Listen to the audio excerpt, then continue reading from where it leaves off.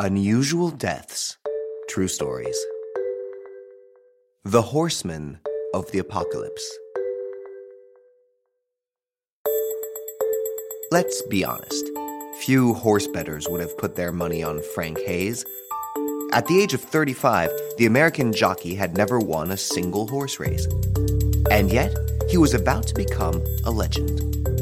On June 4th, 1923, he even gave his life to finish first.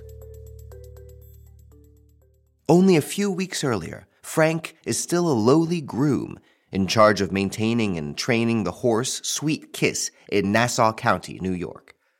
The nag isn't exactly what you'd call a thoroughbred, and the odds on him are far too high to risk 3 cents.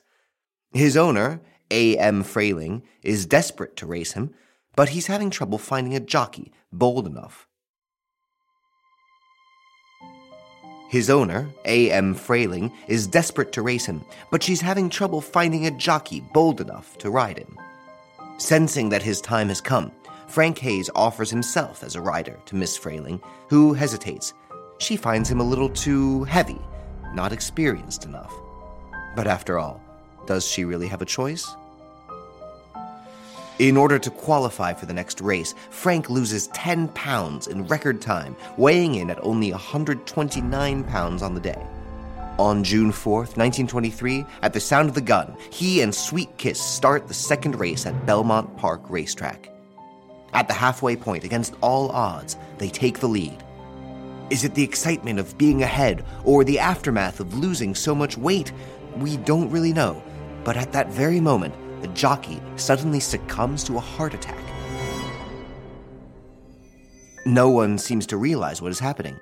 Although inert, the body does not give up. It stays in the saddle, foot in the stirrup, and Sweet Kiss even manages to snatch the victory.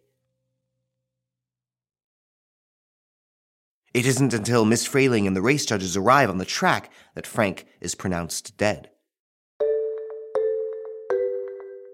In the interest of ethics, the traditional weighing of the winner and the podium are canceled, and the result is soberly announced.